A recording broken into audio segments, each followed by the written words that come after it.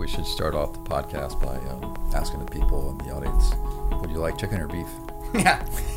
I got so tired of that. Yeah. The steward's calling by. Chicken or beef? Chicken or beef? That's a good story. I couldn't do it anymore, man.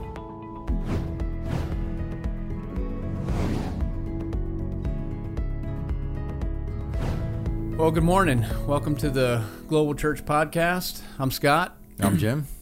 And both of us just returned in the last couple days from two different trips. Yeah. I just got yesterday morning. Yep. And I got home the day before from Thailand, and you were in Malawi. And right. So what happened in Malawi? What all took place? And yeah. How'd it go? Had a really good trip. And like we mentioned to you guys 2 weeks ago, I met Cedric there and had a excellent time with the Chichewa pastors, going through Ephesians the first 3 days, and then the second 3 days going through 1 Corinthians. So yeah, it was a really good time. Yeah. So what were some of the highlights? Yeah, a couple interesting things that took place during the study time with the large group is that when we started off by just seeing if there were any questions or things like that. There were 4 people that was their first time, never been there before, and there's probably 60 total. One of the gentlemen asked a question. We were a couple of days into the teaching, and so at the end of each session, we would say, does anybody have any questions? Does anybody have any comments about the session that we had just taught? And so I had just finished up a session, and this gentleman asked a question about how does the 10 Commandments fit into what we're talking about with the, with the positional truth that we were laying out in the first 3 chapters of Ephesians. And so I thought that was really interesting and communicated to us, again, like we were talking about on our previous time that we were all together here with the podcast 2 weeks ago, teaching foundationally and systematically and chronologically. Here was a gentleman whose first time it was, and having questions about how do the 10 Commandments fit in with what we were teaching. So his question clearly indicated that he had never been there before. And so that's my point. Right.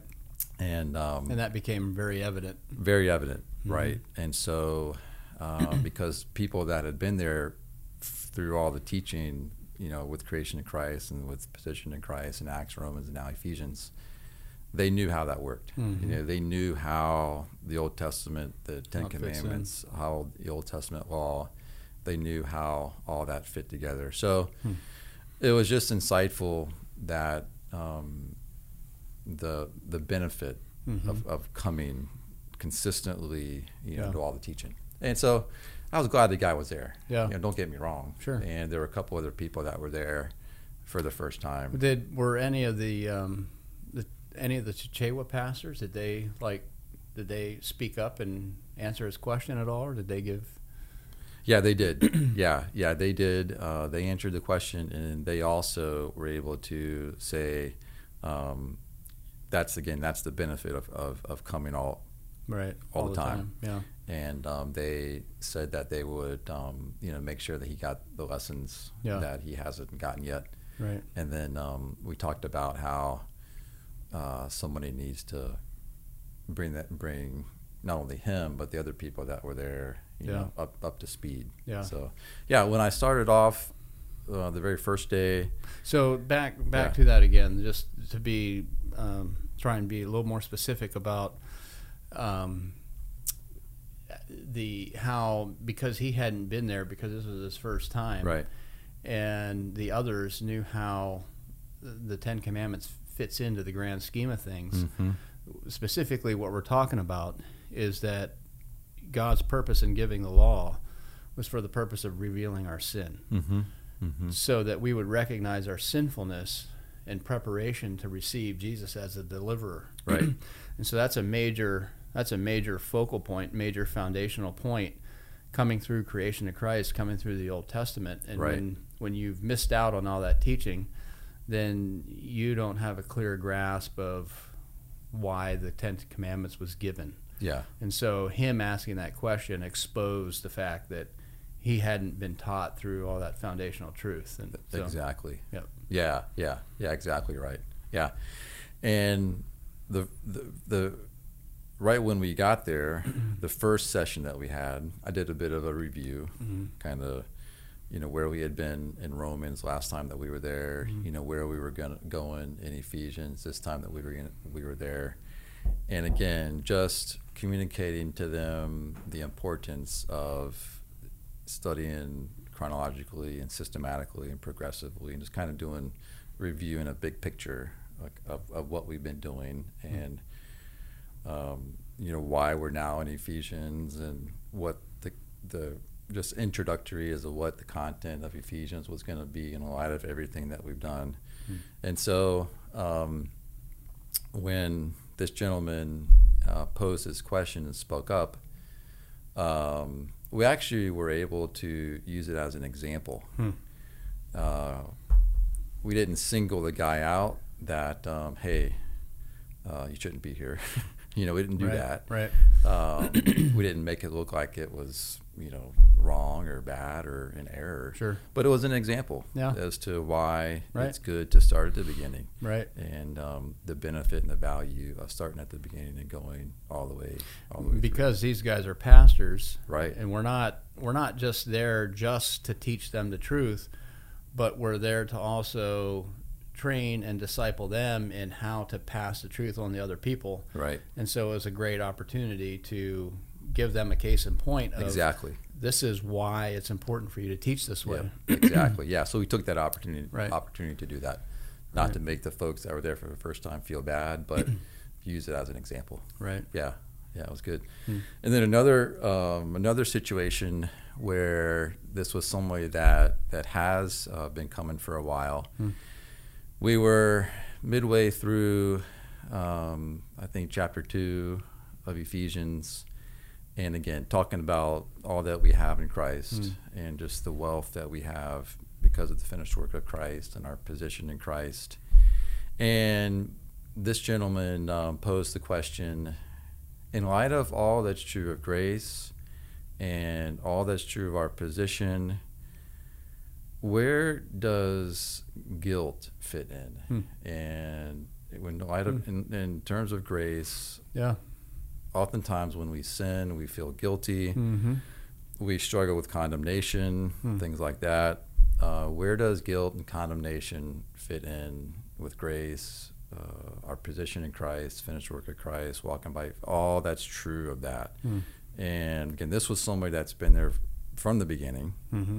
And I think wrestling with a key question that even myself, I mean, I struggle at times, with guilt and condemnation when I walk in the flesh and things like that. So that was a question that was relevant from somebody that's been there for a while. But wrestling with that kind of a question is, I think, exposing and communicating that this guy is really, really wrestling with some of the deeper truths, understanding the position, but how does it all work in that sense? So that was a really insightful, and it led to a really good discussion because there wasn't anybody in the room that doesn't struggle with that. Yeah. And that's very different from, originally we went there thinking that we could just pass the lessons on to these guys and they could take the ball and run with it. And we went back after a time of them using Creation of Christ for a while, and their questions and their feedback was, most of it had nothing to do with the lessons. It was so far out in left field. We realized, well, they're not even getting the point of these lessons. So, and then that's when we realized we needed to actually come and teach them through all of the lessons. So to go from that point to now, here's a guy, that has been through Creation of Christ, position in Christ, Acts, Romans, and now is in Ephesians in the first couple chapters, which is very much about what we have been given in Christ. The moment we got saved, and you're talking about things like acceptance and like, okay, so if I'm really accepted, then why do I feel guilty? Right. Which we often do. I mean, it just it shows the progression, and that the foundational teaching is genuinely establishing this man in the faith, and that's how it takes place. Yep. That's exactly where he was. Yeah. If these things are true, and they are true because the scriptures say they're true, it doesn't matter if I feel like they're true or not. They're true no matter how I feel. Right. So if they're true, how do I reconcile my feelings of guilt and condemnation with what it says is true of me? And it was excellent. That's awesome. That's really encouraging. It was really good. Yeah. Yep. And then, like we mentioned 2 weeks ago as well, we were able to have some of the guys teach. Actually, all the guys taught. All the Chichewa translation team, Stuart, Michael, Robin, and James. All 4 of those guys taught. And so Cedric and I taught through the first 5 lessons, and then those guys took lessons 6, 7, 8, and 9, and then they finished it up. And that was great. How'd they do? They did well. They did well. You could hear that they were growing in their understanding of grace and the finished work of Christ and positional truth. And at the same time, it was interesting when they would stick to the lessons. It was clear that they were, walking through point by point by point by point. And then it was interesting when they would kind of get away from the lesson and kind of go on a rabbit trail, for lack of a better term. They might get a bit more man-centered and works-oriented than when they were staying to the lesson. So it was real clear. And when they were... And I mean, Cedric and I had the lessons in front of us, so we were able to follow along as they were teaching through the lessons. And but it was encouraging that they enjoyed it. They had a good time. So then, did they ask you for your input after they taught, or? Yeah, they did. So we, after the large group left, we went back to Annie's Lodge. We had 3 days with them where we went through 1 Corinthians. And so Cedric and I took one day at least an hour and a half and just walked through their sessions. And nice. And Cedric did a really good job. He took a lot of notes and was like, typing away the whole time while these guys are teaching. And so they were very open, very receptive to what we had to say in terms of just direction and input. And they were very, very open to wanting to know what our thoughts were. Oh, that's awesome. How they might be able to just look to the Lord, really, and do be used by Him. And what and what we're doing there with those guys, it's really not much different than well, on one hand, it's not a lot different, but on the other hand, it's very different from what they would experience, or if they were to be trained in an institution, like a seminary or Bible school or something like that. You have these classes where you're teaching, but then you also have classes where, homiletics and the art of preaching and all that kind of stuff, where they have to get up before the class and preach a message, and the professor would be taking notes and giving input on it. But the difference is that this is in the context of establishing churches, of establishing pastors who are establishing churches, and it's not just a theory in a classroom. And so that's awesome. That's cool. Cedric was able to be real clear and honest with them, and I think he's been there a lot. He has a good relationship with those guys. He does. And I think it was helpful. It was one African talking to another African. I think that meant a lot as well. So he was able to actually quote them and say, "You said this," because he had been taking all these notes. Nice. And you said this, and I wasn't quite sure what you meant by that. It's just what he said. And he says, "This is kind of the way it came across to me when you said that. and it was a little bit confusing. And so they were able to communicate to us what they meant by what they said. And so it was really good back and forth dialogue in terms of their teaching. Awesome. That's I really kind of wish good. you were there. I know you've been there a lot through the years, and so to begin to see these guys doing it on their own. And I recorded some. So, down the road we can. Nice. Yeah. I look forward to. We can look at some of those. Hearing that. Some of those recordings. Yeah. So, it was good. So then after you met with the pastors, taught them through Ephesians, and you met with the translation team and went through 1 Corinthians in preparation for them to begin translating it. So how did that go? It was good on a couple fronts. Where I knew that listening to their teaching, when I knew that there were some areas that maybe needed some clarification in things that they had taught, when those areas came up in the 1 Corinthian lessons, I kind of emphasized those. And so that was helpful to be able to hear them teach those 4 lessons and then go through 1 Corinthians.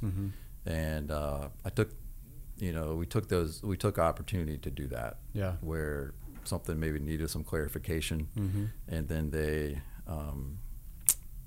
weren't quite clear on something. So as we were going through 1 Corinthians, we took opportunity to do that. And then we reflected back to where we were in the Ephesians lessons and talked through it that way. So I think that was helpful in terms of just, again, thinking it through more clearly. So what that part of it wasn't even necessarily directed to the content and the context of 1 Corinthians, but it was in the bigger context of even looking back to the Ephesians lessons. So had you not had those guys each teach a lesson, would you have known those areas to emphasize in 1 Corinthians?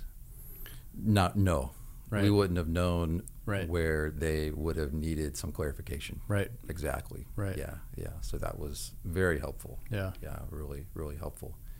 Yeah, and then as we know, 1 Corinthians is a book of correction, and Paul is communicating to them based on their position as seeing them as saints in Christ and those set apart, but he's writing them in terms of their a correction.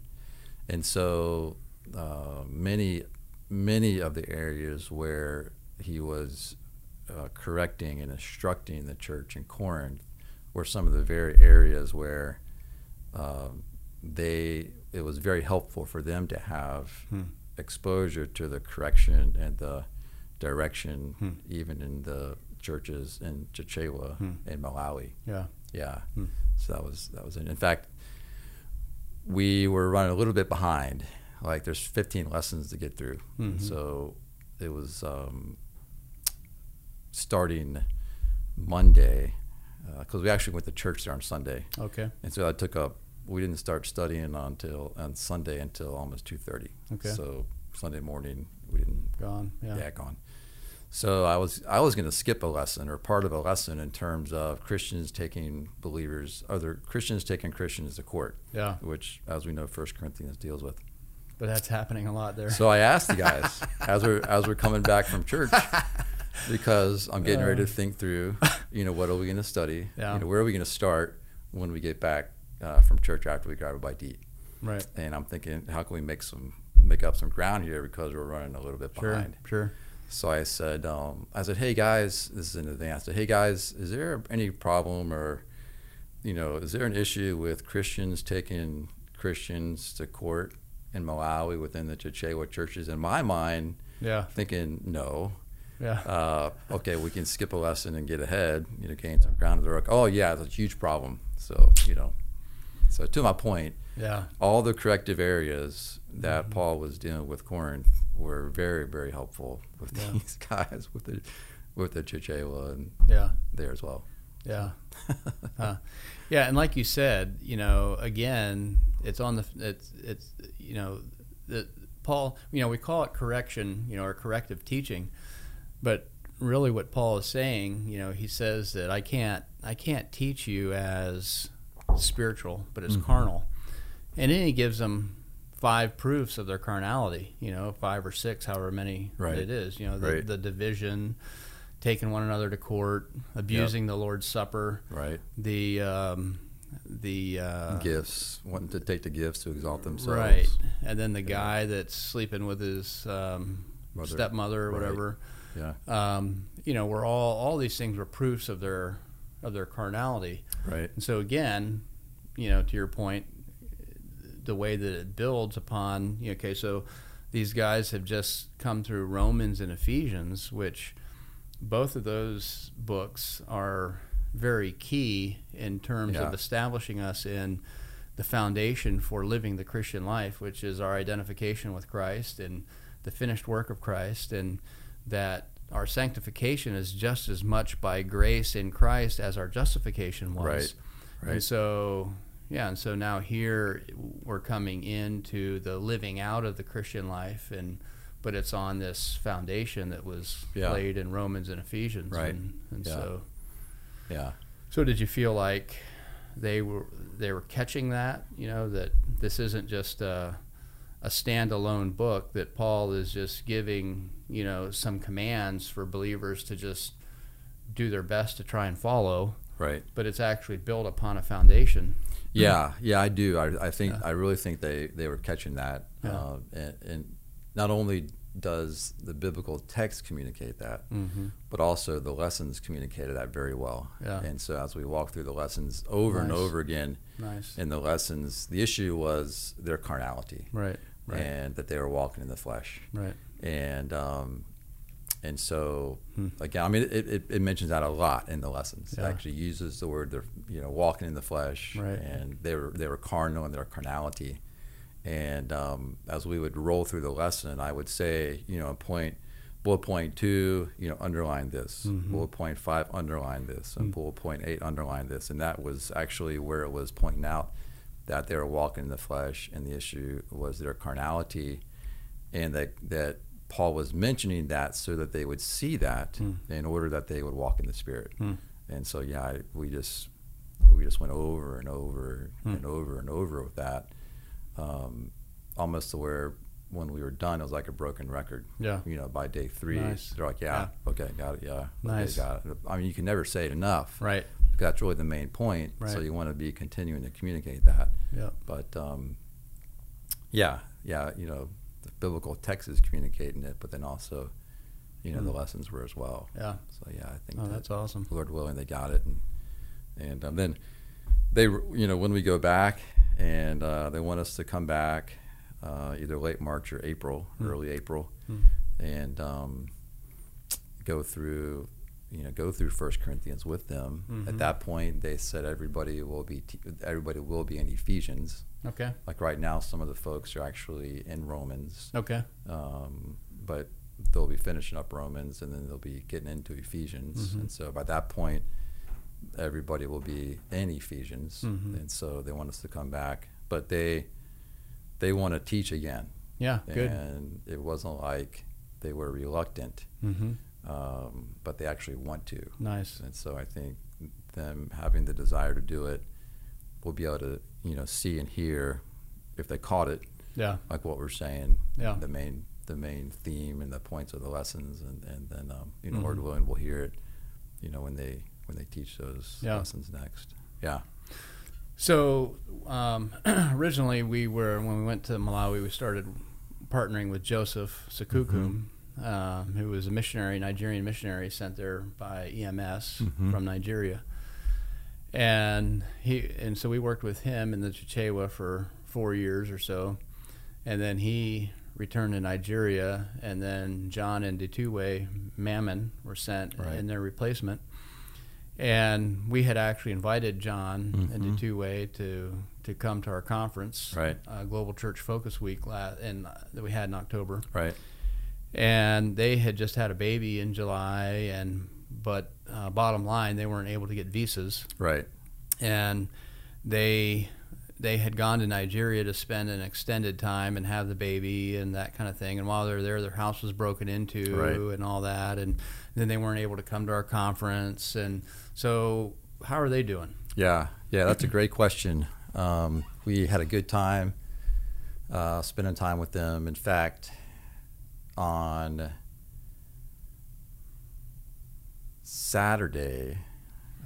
Friday was their anniversary, was their 5-year anniversary. Huh. And so John was, I don't know if it's, a cultural thing. I think it was cultural that you just don't, necessarily, make that known. So Tatue pulled Cedric aside and said, hey, today's our anniversary, and I just wanted to let you know. And Cedric and I were actually thinking about taking them as a family out to eat. And nice. And so we had talked about it on the side. So we were able to take them out to eat on Friday, which was their anniversary. So we had a real special time. Nice. We found a nice little restaurant in town, and took them out, and their son John, who was recently born, and then their daughter, we all went together. So that Odessa, yeah. So that was a good time. They've moved. They got out of that place because where they were just wasn't the best spot of town. Okay. And they've got into a better section of town, and so they're relocated and settled into a spot not far from where we meet, kind of between where we meet and the airport. When I was visiting with John the morning that we left, he was actually talking about how God led them to Nigeria for the purpose to get their visa to come here. But then they weren't able to come. Right. And he was so appreciative to the church and to FBC that, number one, that God gave them the opportunity to be able to go there to Nigeria to try to get their visas to come here. And he said while they were there, that they were there for 3 months. And so while they were there, they were able to connect with a lot of people in Nigeria or in Josh and around that area and different areas where that really took an interest in their ministry. Oh, nice. And so their support was increased. Oh, good. And actually God raised up enough money that they were able to get a car. Wow. For now they have, wheels. Wow. And blunt tire. He's waiting to get his license. Okay. But hopefully have his license, Malawi license soon. Yeah, so we talked about that, and he was super appreciative. Yeah, and good. That able to see God's hand in it. Yeah, exactly. Because they'd gone to Malawi, and the scheduled furlough type thing trip back to Nigeria was not anywhere in the near future. Yeah. Until we helped them to get back to Nigeria to try to get their visas to come here. So even though in the Lord's plan they weren't able to come here, he certainly used their time there to be very encouraging and helpful and so I think they really see the Lord's hand in that. And one thing that was stolen was their computer. We had given him money to get the computer a trip or two ago, and so we were able to leave him money this time to get another computer. So it was good and the two-way. Yeah, go ahead. I was just thinking, just that it's another example of just that this is God's work. Yeah. We're constantly making plans and strategizing, which I don't think we're wrong for doing. We've got to plan and strategize and all that, but ultimately it's God's work, and God doesn't always work in ways that we expect, and I think many times he does that on purpose because he's proving that it's his work and it's not our work. Right. And I just remember back when Joseph Sekukum just first told us that they were going to be leaving, and the process that it takes to get pastors and established, church leaders and missionaries on board with what we have to offer, the chronological teaching and the emphasis on grace and the finished work of Christ, and not, obedience is not the means to any part of our salvation. Obedience is not the means to justification. It's not the means to sanctification, and it's not the means to our future glorification. But I think very largely, widely spread, generically, it is the focus of teaching and discipleship. And so the prospect of, beginning with another new missionary, or someone that might be opposed, might not even want to. Might be going his own way and have his own material and doing his own thing. Right, exactly. And it was daunting. And it was like, okay, we've been coming here for 4 or 5 years and meeting with these pastors, and we've made some progress. And now you're leaving, and you're going to send another missionary that we're beginning at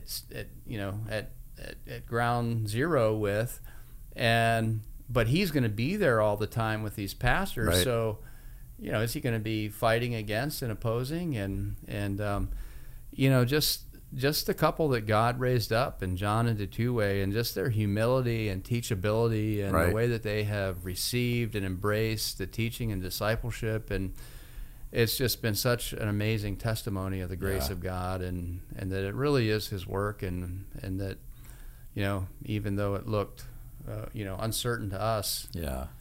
He knew what he was doing. Right. And absolutely. In fact, the gentleman that I mentioned earlier that asked that question about guilt and condemnation, and how does it fit with all that we're learning about grace and acceptance, that was John who asked that question. Okay. So there you have it. I mean, just the depth that that God is allowing him to spiritually see things. That was great. Yes, it's testimony again what you're sharing there. With, God, what we thought could be a setback, but in the mind of God, actually, He had it all worked out. That's right. Well in advance. And it was He's worked it out for a great thing. That's cool. Yeah, and Detuwe shared about how she is James Bonda's wife. The two of them are spending a little bit of time together. Oh, good. So it was interesting to hear her share in terms of her desire to spend time with the with the Chichewa women, and so she shared that from up front.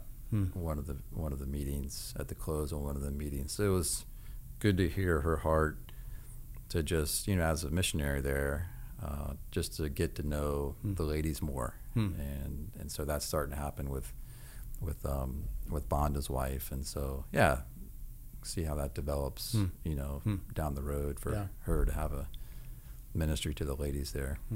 That's awesome. Very good. Yeah. I think that's cool. Good for me for Malawi. Well, I know that there were probably many that were praying for you, praying for your trip, and we appreciate. I know Annette and I was, and mentioned it to the Karen while we were there that you were in Malawi and meeting with those folks, and so. So how was Thailand?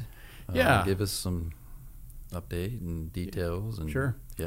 Yeah, it was very encouraging. It was good to just be with them again. After living there, After 2 years. Yeah, it'd been 2 years, and after spending so much time with them through the years, when we lived there as a missionary, and those people are just very, very near and dear to our hearts, and we keep in close contact with them, and so just to be able to be there, and it was like going home again, just being with family. And, these things have really, really changed there a lot of growth and expansion, a lot of just even in the cities, even in Chiang Mai and all like that, just things have just changed a lot, and a lot of just, how it is, things expand and increase, and sure. And then get up to the village, and it was the same way. There's just so many. Every time we go up there, there's new houses popping up, in different places, and all like that. And it was really funny. I mean, so the purpose in going was a few months ago, not to one of the main church leaders of the church, and who had been my language informant all the years we were there, called and said that they're planning a giant Christmas celebration and inviting believers from all over, and they wanted to know if we could come. And they specifically, said anyone from FBC that would want to come, we would love to have them. And he specifically named John and Jill Dennis. And because John and Jill they've gone with us. This is probably the 5th or 6th time that they've gone. And way back, a number of years ago, they just came to us and said that, that if there's ever a trip that they could go along on their own dime, they would like to go with us sometime. And we said, well, we're going to Thailand, and you'd be welcome to come along. And they did, and they got hooked, and they just fell in love with the people, and the people fell in love with them, and it's just really interesting. The Karen don't speak English. There's a couple of guys that have had enough exposure that they can say a few simple things in English, but really, not much. It's not like any other country we go to, and so they're there, and the only way that John and Jill could communicate anything is through us. The only way that any Karen could communicate anything to them is through us, but the love of Christ, shines through your life, through action and through your countenance, and so, they fell in love with the people, and I think it became very obvious to the people, and then they went again, and then again, and it's to the point where, oftentimes when I see John in church, he's often asking me, have you heard from the boys? Yeah. Meaning the Karen guys, right. And really, they really love them and care about them, and then the Karen, whenever we're there, there's been times we've gone without John and Jill, and they specifically want to know how John and Jill are doing. Right. And so this relationship has been built. And one of our trips there, a couple times ago, one of the guys in the village, he's not a believer. His wife is. His wife comes to church, which is kind of odd for Karen families. Usually they come as a family, but this guy, he's very industrious. He's a very hard worker, and he was, while we were there, we had started a coffee project. We had set up a demonstration site where we were introducing natural farming techniques. The Karen would traditionally do a slash and burn farming, where they just cut everything down and burn it. Right. And then that's really hard on the land. Very hard. Yeah. Lots of erosion.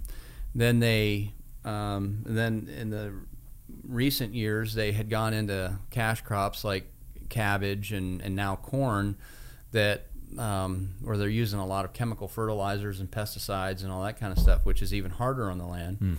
So while we were there, we had introduced some natural farming techniques to where you're rotating crops. Their land is on mountainsides, and you've seen it. It's very very steep, and so we were encouraging them to plant these hedgerows of nitrogen-fixing crops that would help prevent the erosion, be putting nitrogen back into the ground, rotating your rice crops with other things like beans that are nitrogen-fixing, but it's a slow process. You're not going to get the return that today, like you get from planting cabbage and corn and that kind of thing. And then one of the other things we were planting in that demonstration site was coffee, just trying to get a coffee project going. Right. And not to mention you like good coffee. Right. Yeah. But it never took off. Okay. We had a guy hired to oversee the project, and I went with him to receive a lot of the natural farming training and all that kind of stuff, and implemented it, there and everything. But, when we left, pretty much the project died. Okay. But the coffee continued on, and they weren't really expanding it or really, taking care of it. But this other guy, his name's Joe Cleet, he decided he wanted to start planting coffee. He had seen this little coffee grove that we had going there and stuff. And is he the guy when we were there with Victor and Adriana? Is that the same guy? Yeah. We went and saw his grove? Right, exactly. Okay. Oh, great. Yeah. Yeah. All right. Yeah. And, so on this trip, a few times ago, Joe Cleet, he's bagging up coffee seeds, ground and these coffee beans to plant and start these seedlings, and so John got a burden for him, and wanted to help him, and gave him a financial gift to be able to get more materials, more bags, more all that kind of stuff, fertilizer and the things that he needed to get it going, to expand it. And this was I don't know, maybe 5-6 years ago, maybe more like 8 years ago. Okay. Or maybe even 10. It's been a while, and to go back now, like when we were there, you and I were there 2 years ago, to go and see this coffee grove that he has going. He has a few thousand trees growing.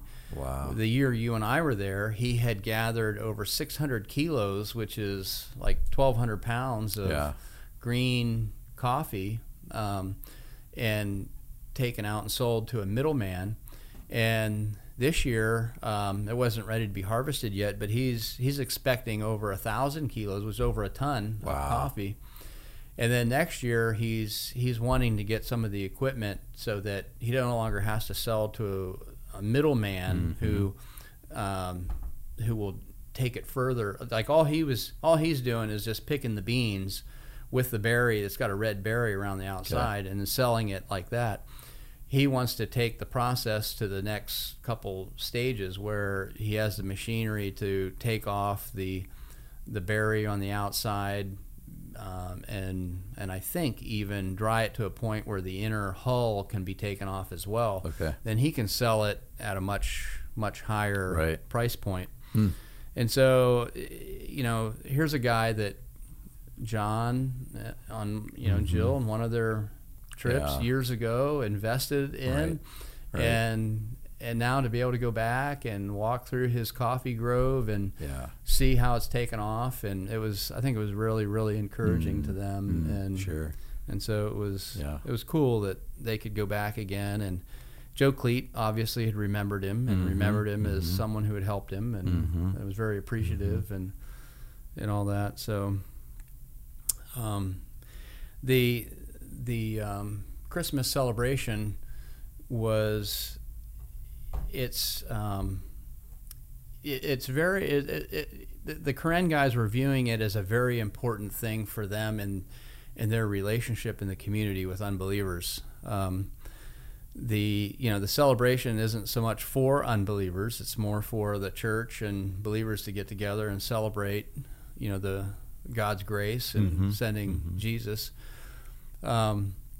But in the cultural mind and the Karen cultural mindset, that by tradition they're animists, they're worshiping spirits, and when things aren't going according to what you need and want from the spirits, like your kid gets sick and they're not getting better, and through all your sacrifices that you're doing, or the weather isn't cooperating, you're either getting too much rain or not enough rain, and the rice crop isn't good, then they start doing these divinations to find out what spirits are offended and need to be appeased and what sacrifices need to be made. And eventually, when needs aren't being met through those processes, then here's these group of believers, these group of Christians, and they're meeting. I'm gonna try Christianity, and so that often happens.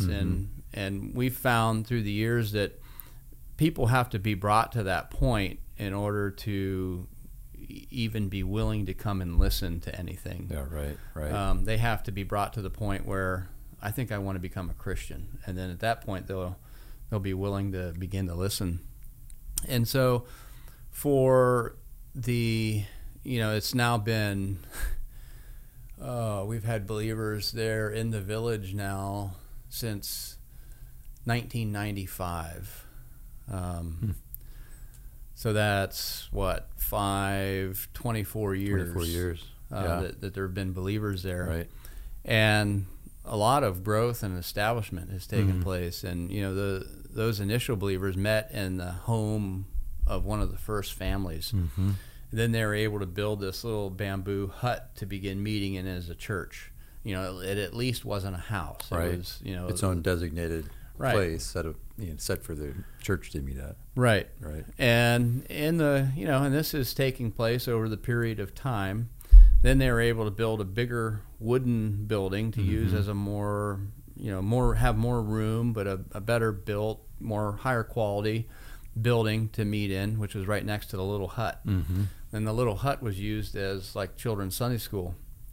And then during the course of time, the believers are, continuing to become established, interacting with the village, interacting with unbelievers, and at times the unbelievers wanting to kick them out of the village and have them move out and begin their own area on their own. But God always divinely intervening and never forcing, making that have to happen. Yeah. And then eventually the little hut was torn down, and a second building, wooden structure was made, and it was better than the first one. And so then that one becomes the main church gathering, and then the one below it becomes the children's and teens area to meet separate during the church service. And then, what was it, 2013, I think it was, 12 or 13, they decided that, it was time to build a more, even higher quality, nicer cement building. And, we as a missions program contributed some to that. They as a church, gave to that, and they themselves funded a lot of it. The Korean Baptist organization that they're a part of there in Thailand, they gave towards it. And so they've been meeting in that ever since. Okay. Well, they've got believers coming from other villages that they're just not a part of a big enough gathering there to really meet together. Some of them are in... Are those believers coming every week? Yeah. Okay. And then some of them are in villages where just the unbelievers refuse to allow them to meet together. And so they're coming. Well, they're to the point now where they're wanting to find another area and build even a bigger church. In Maypay? Yeah. Wow. Yeah. Okay. And so my point in sharing all this is just that the way that they're so established in these buildings that God has enabled them to be able to build, what that communicates to the unbelievers is just the credibility of Christianity, the credibility of these beliefs that these group of believers have, and this God that they're following, and that it's not going away, that it's actually increasing, and it's growing, and it's becoming more and more established and more credible. Right. And so that for them to have this big Christmas celebration where you have believers coming from many different other areas of Karen villages, that it was just I think just a real testimony to the unbelievers of just the credibility of Christianity, that it's not just an isolated thing here in Maypay, that you have all these other well-established, influential Karen believers coming from other areas, and so that was kind of why they were viewing it as being so important to do. Right. To be an influence and to communicate that to the unbelievers. Yeah. And so since it's about a bit of a outreach mindset, to communicate that. Exactly. Not just about them and getting together to celebrate, but communicating to the unbelievers. Yep. Yeah. So the celebration was held on Saturday, this past Saturday, the 14th, and it began in the morning and went until 11 at night, something like that. The very next morning, Sunday morning in church, was an older couple in the village, unbelievers, had never been a part of the church, never come to the church, that have been a part of a family and part of a clan that has been very opposed to the church and the Christians in the past. Wow. And so they very much feel that, them coming and just seeing the scope of all this and the credibility of Christians and Christianity, that had an effect on them. Sure. And so, wow. And they were, they even, in the church service, even highlighted that this couple were there and they're in front of everyone, and this couple just praising God for, his work in their life and bringing them to this point, and that they would, want, are desirous of wanting to become Christians. And is there any significance that it would be an older couple or not necessarily? Culturally, is there any significance to that? It is, in the sense that usually, the older you are, the more stuck in your ways you are. Right. And so, this is someone that they probably have never even been to school. This couple's pretty old. Right. And, they've been spirit worshipers, animists, for decades, and are very stuck in their ways and very established in these things. And Christianity is it is a new thing, right? In that regard, right? And so, just to be brought to that point is, it's. I think you would, expect it more of the younger generation, embracing change than you do and the Karen are even more so that way, right? And so, it was not that any of us are, in the numbers, necessarily, but give us a feel for, how many people were at the celebration and people coming from different villages. And I assume people that came from different villages spent the night and then were at church the next morning, or not necessarily. Some did. Many returned. But there were definitely some. There was there had to have been somewhere around 700 or 800 people. Wow. Yeah, something like that. Okay, so I've been to the newest church that you're describing. Yeah. And it doesn't hold 700 or 800 people. No, this was held over on the school grounds. So where was it? Okay. Yeah, over in the school. That's a think about our sanctuary here. If it's full of people. Yeah. 900 people. Yeah. So that's kind of just giving us a feel for what we're talking about here. Yeah. Is that amount of people that came. Yeah. And this is a very remote area, and the other villages that you're talking about are even more remote than Mepe. Wow. Yeah, and I didn't know that. And they fed them all. Wow. The Karen, the church in Mepe fed them all. Yeah. Did you have like pig roast? I mean, I've been a pig roast. I've been a part of pig roast there through the years gone by, and they had a lot of pork and a lot of veggies, a lot of other things. They had these giant.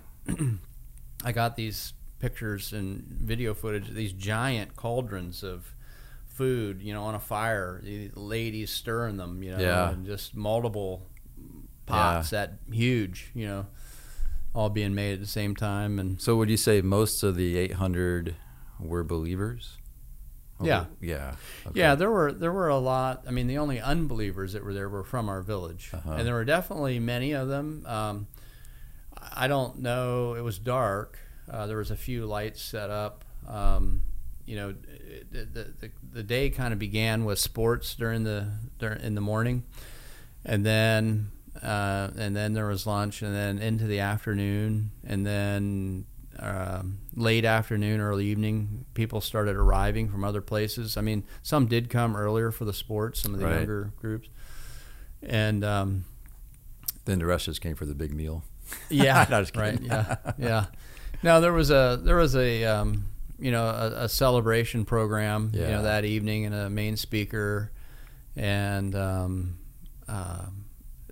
some skits and a lot of singing, that kind of thing. Wow. And so it was held on the school grounds, which is a big flat area, and there was a real big cement pad, and a lot of tarps were laid out for people to sit on. Right. Well, then a lot of chairs were set up too, but most of the unbelievers, I think, were kind of like sitting on the outskirts, sitting on the edge, watching and listening, kind of checking it out. Not so much sitting in the middle of things, on the tarps on the cement pad. Yeah.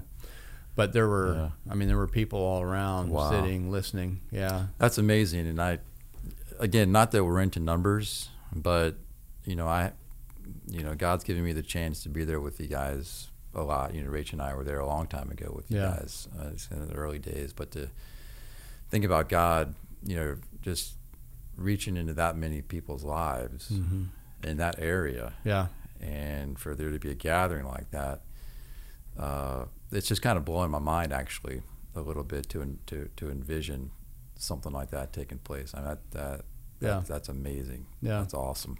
Yeah, that's great. And then of course, we had gotten there up to the village on Monday. Would have been a week ago Monday. So we were there all week before the celebration took place, and so it was really good to sit around and visit the guys, and just talk about the church, talk about their families, talk about how they're doing and that kind of thing, and where things are at. And it was really interesting how when Annette and I first moved up to that village, there wasn't nobody had a truck, nobody even had a motorcycle, there wasn't even a bicycle. I mean, nothing. Right. My motorcycle was the first motorcycle up there, of somebody that lived there. Our truck, the first truck. Today there's so many trucks and motorcycles you can't count them all. There's people that have 2, 3, 4 vehicles. There's Kubota tractors. There's guys with even excavators up there now that I didn't see them, but they were telling me. Right. Man, just the growth, the prosperity that's taken place there. And so he made the comment that I asked him, I said, so what would you say, is the church's greatest need right now? And he wasn't just talking about the church, but he was just talking about Karen culture in general, how it's changing. That before it was everything was controlled. Everything they did was controlled by the spirits and their fear of the spirits, and wanting to make sure that everything is done right so they don't break any taboos, because that's where bad things come from. The spirits are upset and they make things happen, and so that controlled and governed their lives. Right. And he said it's not so much that anymore. It's this competition. In the way he described it, he said this competition between people to see who can own the most stuff. Wow. I mean, how many times have we heard that said about our own culture? Absolutely. Our own, the materialism. And that's exactly how he described it. And keep up with the Joneses. Yeah. Wow. And so they're not as, even the unbelievers, many of them are moving away from, I think they're still doing ceremonies and they're still doing sacrifices and that kind of thing, but the fear of everything is just far less. And it's not because, as unbelievers, they're not, they're turning to materialism is what they're turning to. They've made more money than they've ever made before, and they're buying these brand new trucks. I mean, not just used trucks, brand new trucks. Wow. And just the amount of money that's being made now in corn and cabbage and that kind of stuff, and so it also then brings its challenges into the church. Sure. Yeah. But it was fun sitting there talking with them that, really it doesn't matter what the issues are. if it wasn't materialism, in the church, it would be other fleshly manifestations. Right. Because that's our problem. Our problem isn't necessarily in the individual issues that you have as a believer, but it's in the source of those issues. Right. And that source is always the same, whether your issue is materialism or gluttony or drunkenness or anger or pride or lust or whatever other manifestation there is. And so it gave us really good opportunity again to just emphasize the importance of discipleship, right, and what real discipleship is, and really what our goal is in discipleship. And when you establish the goal of discipleship, which is Christ-likeness, it's learning to walk less in the flesh and more in the Spirit. Right. When you understand that's where you're headed and that's your goal, then that determines how you go about it. Right. That determines your process for discipleship, which again comes back to the foundational teaching and the content of that teaching. Right. And so, it was exciting to, here's a cultural shift that's taken place, in their lives and in their community, and it's bringing to light new fleshly manifestations. But the answers are always the same. And they've always had it. Yeah. They've always had the answer. And which is the finished work of Christ and their identification with Christ and walk in the Spirit, not in the flesh. And, and so it was really... Wow. That's really interesting. So previously... It was. In their flesh, they were occupied with the spirit world. And not that that's gone away completely. But now, in their flesh, the unbelievers are more occupied with materialism. Mixed with some spirit worship. But more the materialisticness of things is kind of taken over to a degree, their occupation with the spirit world. Wow. And that's very interesting. Wow. And then that's exactly what we were talking about when you were talking about Malawi with 1 Corinthians. That that's what Paul was doing. You're not spiritual, you're carnal. Here's the proof of your carnality. It didn't matter what their issue was. It didn't matter if your issue was division, or if your issue was taking one another to court, or if your issue was abusing the Lord's Supper. The root cause was the carnality, walking in the flesh and not in the Spirit. And so it was, it's the same with the Quran. It's the same with our culture. It's the same with every culture. And so it again just it made me so thankful for the way that God has led us through the years. And I think, just, and again, not because we're anything in and of ourselves, but just because of His grace and mercy and what He is, how He has chosen to work in our lives and through our ministry and through this church, that, we're, I think we're on track with, the truths that truly establish people in the faith. And that even though they're seeing a new cultural manifestation of the flesh, they've had the answers all along, and continue to establish people in those truths. And so Sunday I had the opportunity to share a little bit, and they had a couple of the other pastors from other areas had stayed over and were there, and so they actually had one of those guys speak the main message Sunday, but then gave me the opportunity to share whatever thoughts I had or whatever I wanted to share. And so I just spoke along those lines of, that it was encouraging. It was interesting for Annette and I to come back and just see the amount of vehicles and everything that's there and the prosperity. But to even, and I told him, I said, I praise God for the way that He's blessed you and given you these opportunities to make money and get new vehicles and all this stuff. But don't put your heart in these things. Just enjoy them as gifts from God. And our hope, in this life is the place that He's preparing for us. Not the place that we're, trying to create for ourselves here. And I said, it doesn't matter if God gives you the opportunity to live in a mansion in Bangkok or live in a mud hut, up here in the mountains. Right.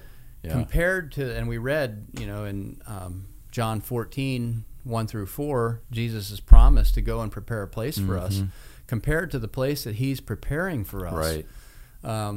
The Karen have this, there's different insects and bugs and all that up there. They have this one, it's called a kikat in Karen. It's a dung beetle, and it lives in cow pies and eats Nice. maybe the other bugs that once the decay starts, and maybe eats the other bugs that are in the cow pie, but it's living in the cow pie. And so I said the place that Jesus is preparing for us, what we're living in here, whether it's a mansion or a mud hut, all of it is all of it is the house of a kikat, the house of a dung beetle, compared to what he's prepared for us up there. And so it was just it was encouraging that you don't have to with the way that we go about trying to establish people in the faith, teaching foundationally, and the emphasis on the finished work of Christ, and understanding that whatever your fleshly stronghold is, right, and we all have them. We all have fleshly strongholds. We all have fleshly manifestations. Whether whatever it is, the source is the flesh, and the solution is to walk in the Spirit. Right. And so it was just we don't have to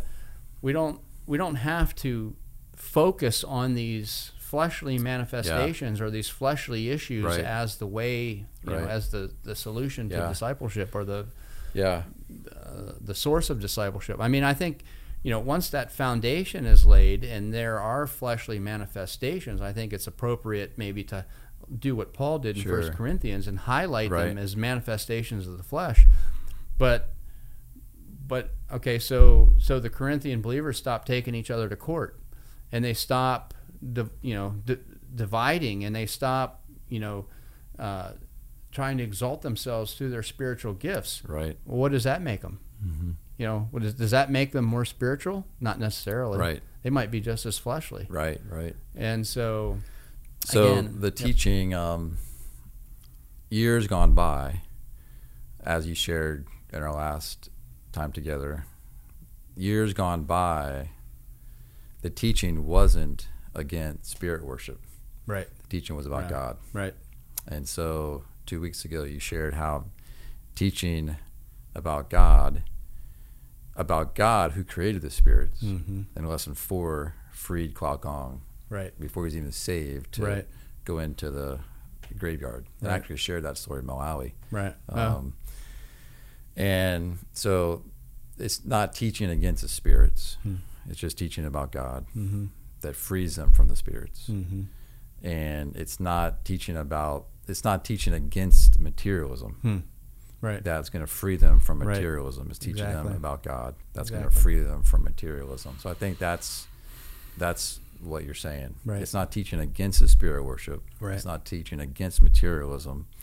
It's teaching about God and all that is true of him and who he is, and true of us because we are in him. And that frees us to be truly enjoying him and walking with him. Free of the spirits, free of materialism, free of taking people to court, free of adultery, free of all these things that we're talking about. It's just laying out God and his greatness and his truth, and know the truth, and the truth will set you free. I am the way, the truth, and the life. So it's all about him.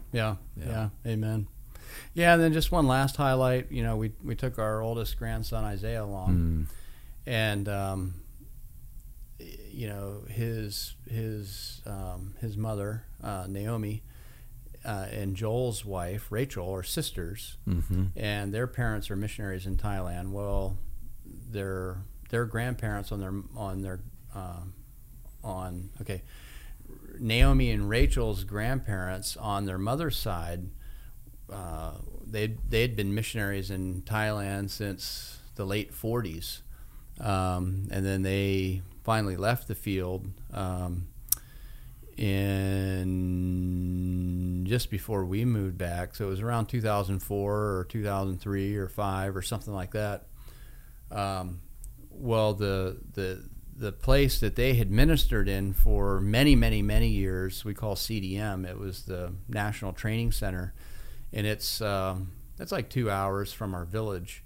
And so while Isaiah was with us, we took him with us. We wanted to take him down there to see the place where his great-grandparents had ministered for many, many years. Right. Well, it turned out to be their break, but there was still a missionary couple there that they had come to the field 6 years or so after we had gotten to the field, and we got to know them through the years there. And well, one of the younger couples from our church a number of months ago had called me and said that he just wanted some counsel and some direction. He's wanting to become more grounded, wanting to go off to a place and study the Bible more focused, and the place that he was talking about going just really wasn't in line with our doctrine and how the doctrine that we had established our church there on. And so I encouraged them to go to CDM, to this national training place by New Tribes, or now Ethnos 360, and so this couple have been students there. Well, unbeknownst to me, the day we took Isaiah down and to go visit that location, this couple, everyone else was gone but the missionary couple and then this young couple from our village. And they were sticking around during the break to work there on the grounds, and they'd help pay for some of their bill through working and that kind of thing. Well, it turns out that this couple had been having some relationship issues in their marriage. And so because we were there, the missionary then talked to us about it. We speak their language and all like that. And this was on Wednesday. Their plan was to come up on Saturday for the Christmas celebration and be there, and then Sunday after church go back. Well, that was only going to give us a day and a half to spend with them, and most of that time is going to be the celebration and me. So we were going to have really zero time to talk with them. You've been real busy. So right then and there, can you come back to the village sooner? Well, the wife and son got in the vehicle with us, and we brought them back to the village, and the husband got on his bike, and so they were up there for the rest of the time. Awesome. And so we were able to sit down and meet with them and just share these exact same truths that we're talking about. The issue isn't who's doing right and who's doing wrong and what she's doing and what you're doing. The issue is, are you walking in the flesh or are you walking in the spirit? That's your issue in your marriage. And so we got Natu and his wife and Nakwat, some of the other church leaders and couples, and sat down, and Annette and I talked with them together, and so it was just really thankful for the way that God worked. And had we not had Isaiah along, we probably wouldn't have taken the time to go visit the National Training Center.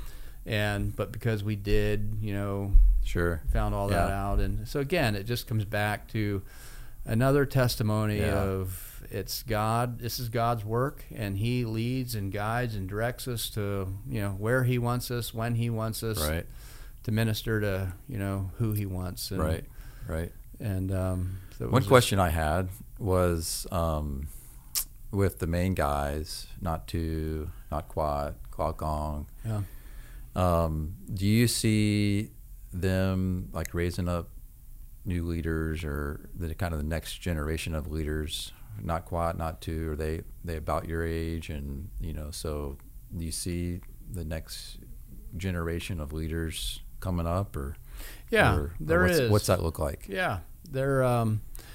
There's definitely more they could be doing in terms of being real specific with putting some of these. I mean, they are putting some guys into some leadership roles. It's more of governing roles and decision making roles and like that than it is really teaching roles, teaching and discipleship. So there's definitely It would be good to see them doing more of that. Okay.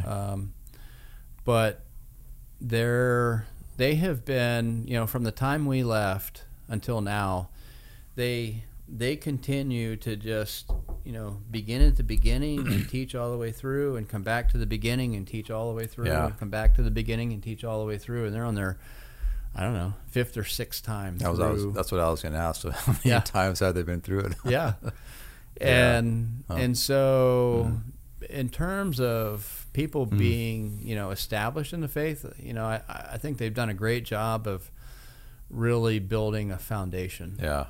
I think in terms of our involvement with them in the future and encouragement and stuff, it needs to be more along the lines of really encouraging them to, be more specific and more direct and deliberate in getting some of these younger guys into ministry roles. Right.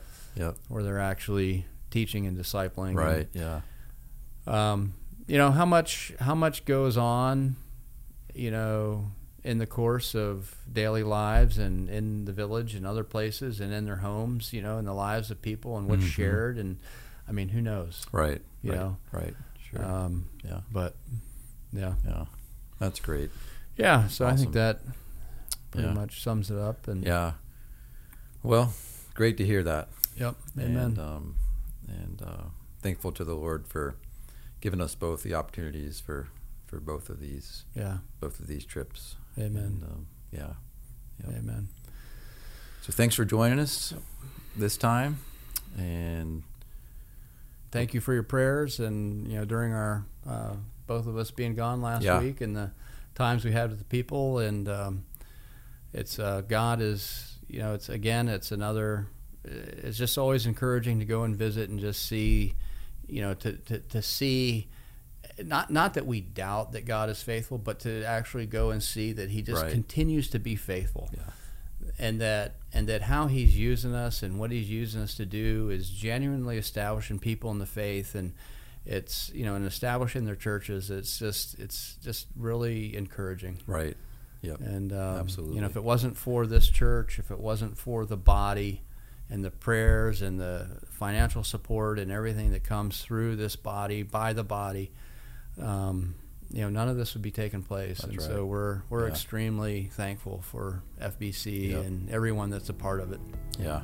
Yep. So, thank you. Take care.